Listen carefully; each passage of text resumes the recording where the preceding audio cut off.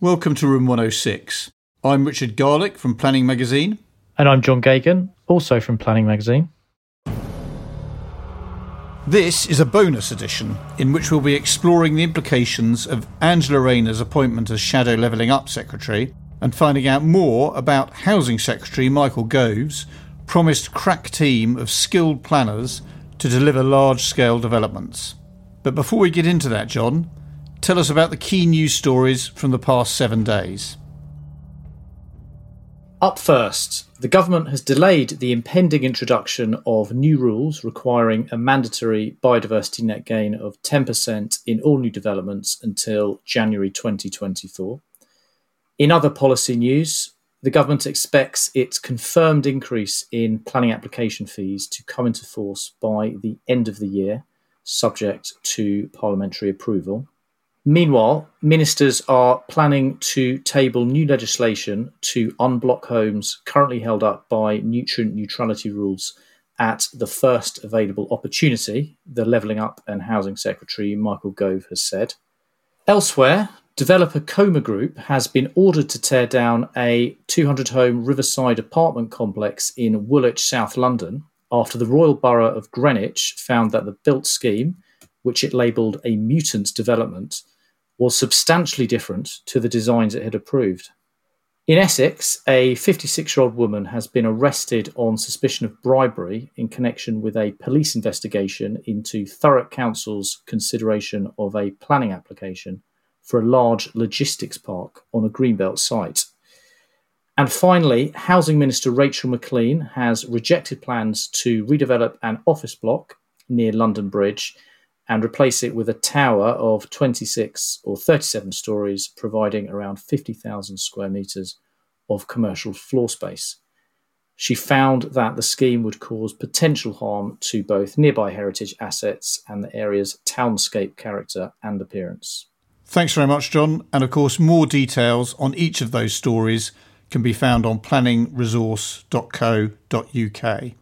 So now to return to Room 106 for our deep dive. See you later, John. All the best.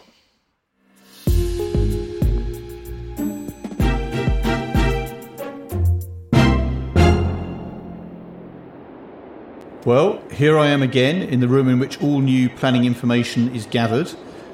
Last month, we learned that there'd been a reshuffle at senior level in the Labour Party, and Shadow Levelling Up Secretary Lisa Nandy had been replaced by the Deputy Party Leader, Angela Rayner.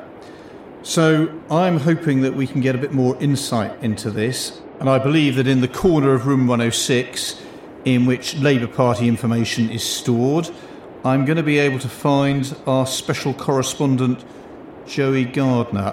Here he is. Hello, Joey. Hi, Richard. How are you? Very well, thank you. And you too. You've been spending a bit of time in here recently, I understand.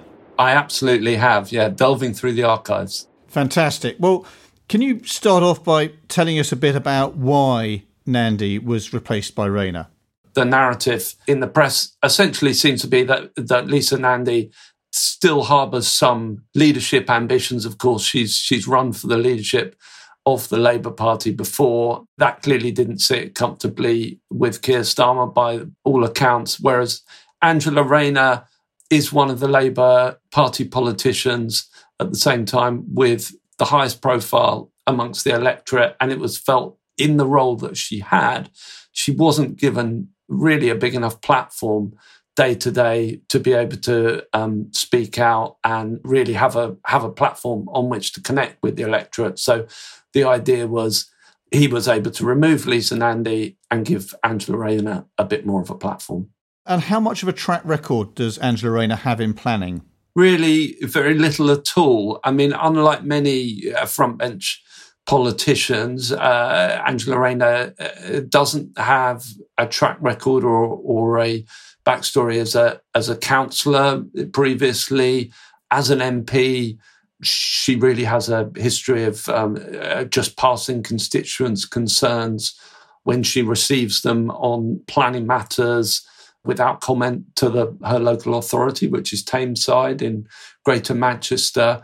There's only really, if you look back at her track record as a local MP. It only seems to be one major campaign that she got involved in to do with planning, where she campaigned to preserve or save our green spaces. But even there, she didn't actually actively oppose development that was happening. She simply wanted to ensure that the developer, which was Taylor Wimpey in this case, revised a particular planning application to ensure that the amount of green space was improved or increased. In her previous role as deputy leader, when she has mentioned planning and housing, and she has done, she has essentially always towed the party line. Some have talked about the contradictions within this. She's made comments about England needing to roll its sleeve up and build things, but at the same time talked about Labour's plans for a take-back control bill, where more decisions are, kind of quotes, taken by local people with skin in the game. So, there are inherent contradictions, or potential contradictions, I should say, there. But really in that, I don't think you should particularly read anything into Angela Rayner's stance personally there. She's just, when she's making those comments, she's just been reiterating what the current, or what that party policy was at that particular time. In so many instances with current politics as it relates to planning, it feels that parties want voters to feel that they're actively promoting house building and increasing local people's control over development. And I guess many in the sector feel that those two objectives are irreconcilable, but both political parties would say that was their objective. I mean, it would be arguable in the case of the Take Back Control Bill. The principal point of that Labour is proposing is around local, regional, sub-regional devolution of powers. It's not directly a planning bill. So I think you would be able to make arguments that those two stances aren't directly contradictory in that case. And I'm sure the Labour Party would make that case. She's obviously a high-profile figure. What's the impact of her appointment going to be on the profile of planning? I think it's a clear sign, or it's certainly being interpreted as a clear sign of the importance of the housing and planning agenda or the importance that Keir Starmer is putting on that agenda as he looks forward to the next election. I mean, according to polling, Angela Rayner is by far the most high-profile Labour Party figure behind Keir Starmer. She's some distance ahead in kind of public recognition terms beyond the shadow chancellor, Rachel Reeves. So I think you can say that it's a boost to the sector, potentially in profile terms, in that sense. Her style clearly is seen as quite combative, potentially quite fiery. She's clearly perceived as somewhat of a left-winger. But the sense also from commentators is that this, I guess, there's a potential for a caricature of her as a kind of left-wing firebrand, and the reality is that actually she's much more nuanced than that. And that if you look at the reality of the deal, or the deals that she's struck, with policies she's brought forward, such as with the New Deal for working people, she's actually quite willing to strike pragmatic deals. She may be of the left, but she is not an ideologue by any means. It's quite interesting, isn't it, to have a Labour deputy leader who's got the housing and planning brief. Obviously, for people with long memories, it will remind them of a situation where those housing planning regeneration issues had a very high profile when John Prescott was Deputy Prime Minister. Of course, we don't know what's going to happen in the next election, but if the polls at the moment are indicating that certainly the prospect of a Labour government is something that anybody who's trying to plan ahead and look ahead and see what might be coming down the track in our sector needs to be taking seriously. No, of course. And John Prescott is the comparison that people make to Angela Rayner, principally because of her function as is perceived by commentators within a party that is broadly seen as relatively centrist. She is seen as appealing, as a figure that appeals to those on the left within her party, as John Prescott was often seen as doing, and, connecting with a more traditional working class voter or constituency within the Labour Party. If she raises the profile of planning and housing into the political debate, what impact might that have on what the current government is doing in this area? I mean, some people feel that her combative approach could actually push the government to change its stance in areas if she's going to be pushing the government harder in areas. One could argue that Lisa Nandy's and the previous decisions to push so hard on house building have already started to have an impact. If you can see the government's change in stance on nutrients as a result of that. Almost more interesting is the extent to which Rayner might be likely to actually change Labour's position on planning and housing from the position that has started to be laid out under Lisa Nandy. As much as, everyone's anticipating a big change of style and maybe a change of stress and a change of rhetoric, I don't think people are anticipating a big change in substantive policy. Just remind us what Labour's key policy positions on planning were prior to Rayner's arrival. Labour, over the past 6 months, have started to lay out a number of key policy planning and housing policy positions. I say in housing because principally they've been around the housing agenda as well. And they've been around essentially taking a more pro-development stance than the current government. So they've talked about reinstating kind of meaningful housing targets in comparison with the proposals of the NPPF reforms that we saw Michael Gove bring forward before Christmas, bolster things like compulsory purchase orders, potentially with changes to how hope value is treated. Most controversially, I guess, free up the possibility of greater Greenbelt releases via strategic reviews of Greenbelt allocations. But you're not expecting massive change of direction with Rayner taking control of this portfolio. But if change does occur, what areas do commentators think it might happen in? Commentators are expecting very little substantive actual change. I think what they're expecting is, given Angela Rayner's very high-profile history as someone that grew up in council housing and a real clear kind of personal commitment to that, everyone seems to be expecting a kind of a change in rhetorical focus. We're going to hear a lot more about council housing and social housing and affordable housing. And maybe we will hear less about planning. But I think the appointment of Matthew Pennycook as the shadow housing minister, the reappointment, I should make clear, he was the shadow housing minister under Lisa Nandy, who has had the job of working up a lot of the detailed policy that sat underneath the kind of broad thrusts that were of policy ideas that had been sketched out by the leaders' team. His reappointment should be interpreted as a sign that they really don't want to change the actual substantive policy positions at all. That seems to be the unified view of both Labour insiders and commentators from outside the party as well. One thing she's already done is oppose the relaxation of the rules preventing house builders from polluting protected watercourses. The government wanted to relax them in order to allow house building that's being held up by those rules at the moment, and Labour have opposed that, and that's fatally wounded that proposal, which is now not going to happen, not for the moment anyway.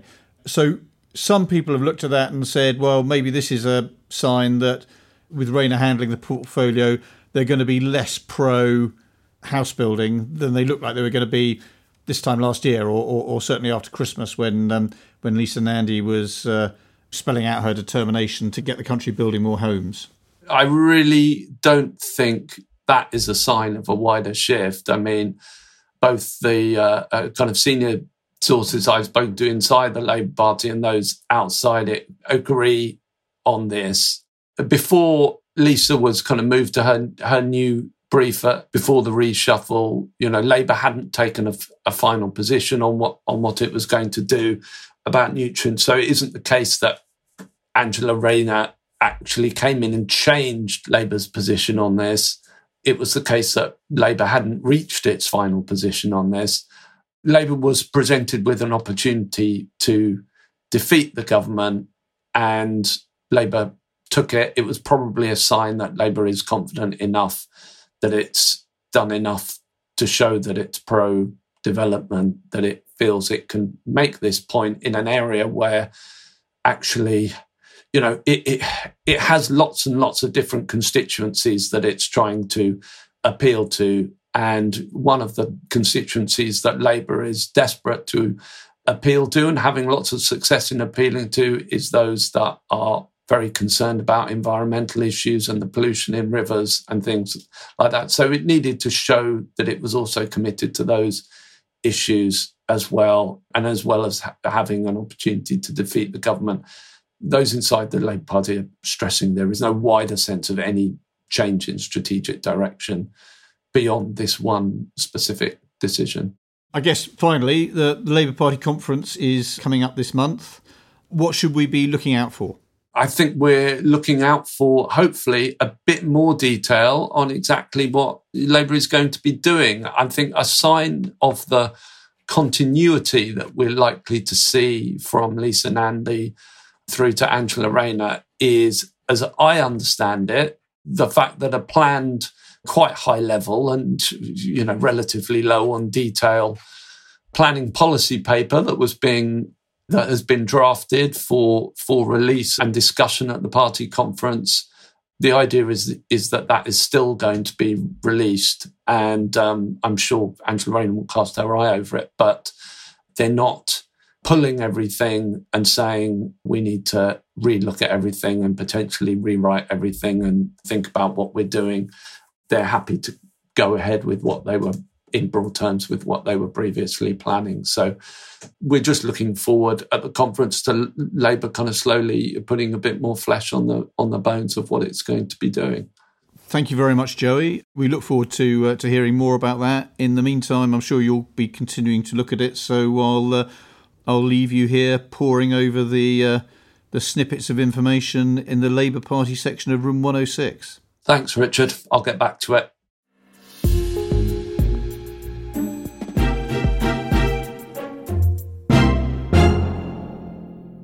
Okay, well, leaving Joey behind, I'm just going to move across to another section of Room 106, the place where Michael Gove's announcements of new policy initiatives are kept.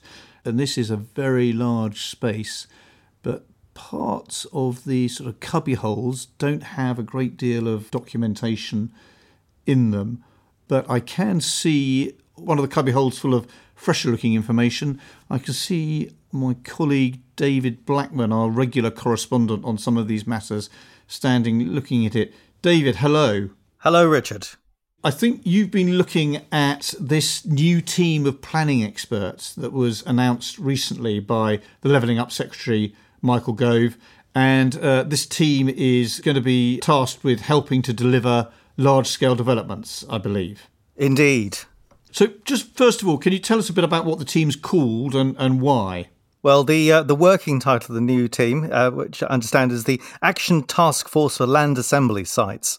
So, as it says on the tin, it will have a fairly strong sort of remit surrounding land assembly and compulsory purchase. It's also a bit of a nod to the previous Atlas team, or the acronym is a bit of a nod to a previous team called Atlas, which was originally set up within English Partnerships as long ago as 2004, and that was set up to plug skills gaps in local planning departments and was only wound up 6 years ago by Homes England.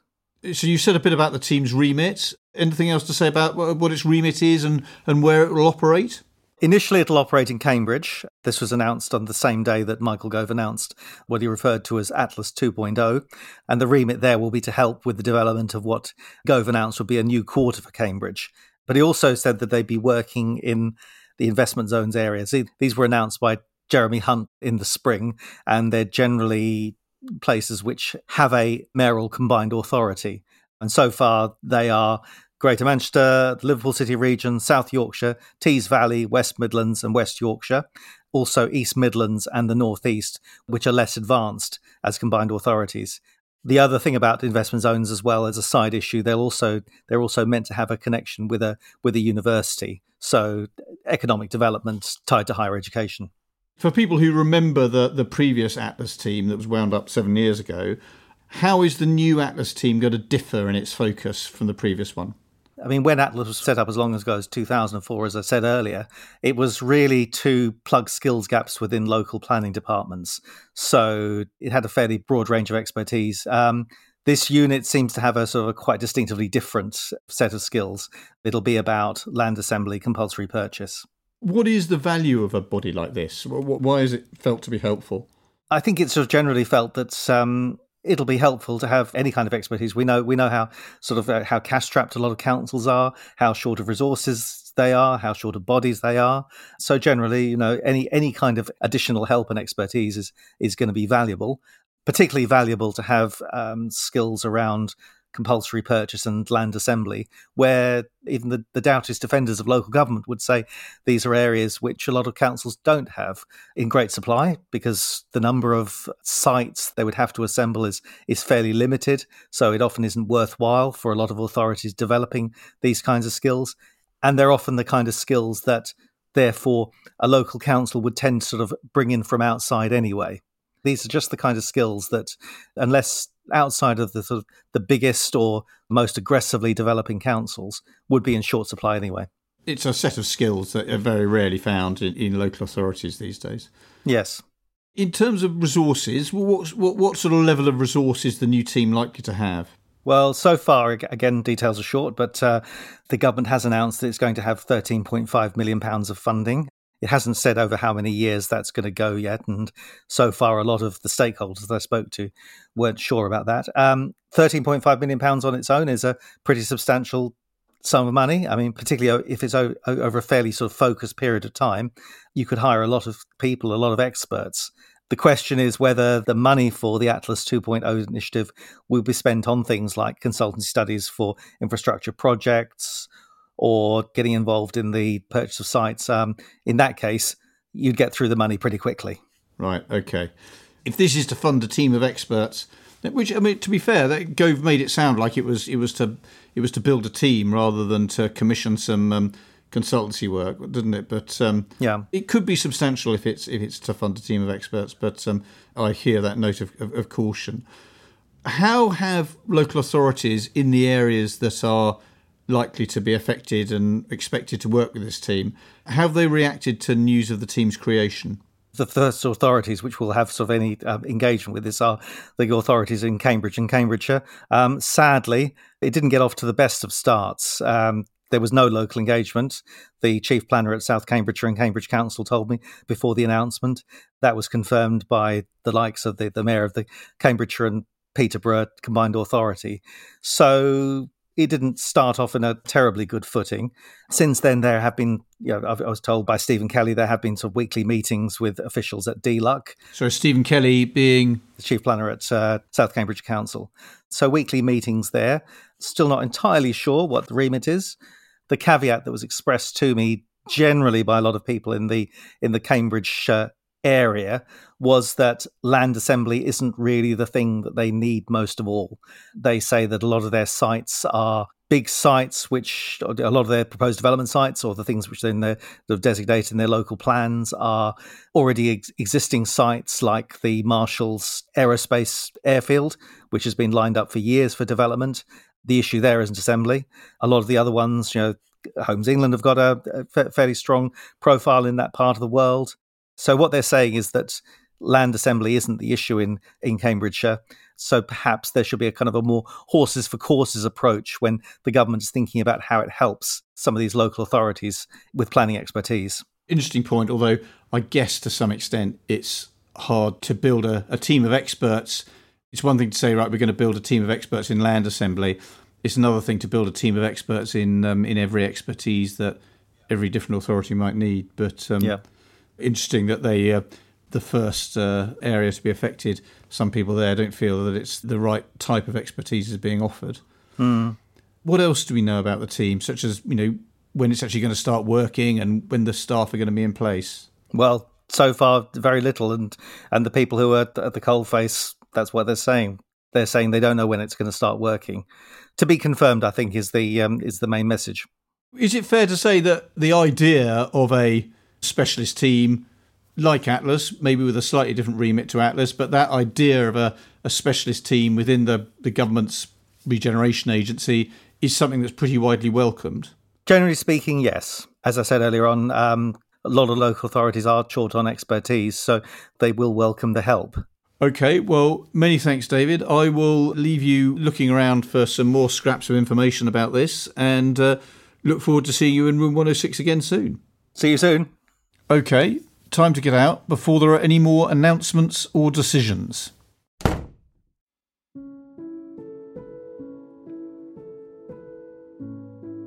Great, that's another edition complete. We'll be back next week with another update on the past fortnight's biggest planning news stories. In the meantime, don't forget to subscribe wherever you normally get your podcasts, and to get a daily bulletin of planning news, plus weekly analysis and specialist bulletins, subscribe at planningresource.co.uk. Our thanks to producers Inga Marsden and Till Owen from Haymarket Business Media and Daisy Chaku from Rethink. And thanks for listening.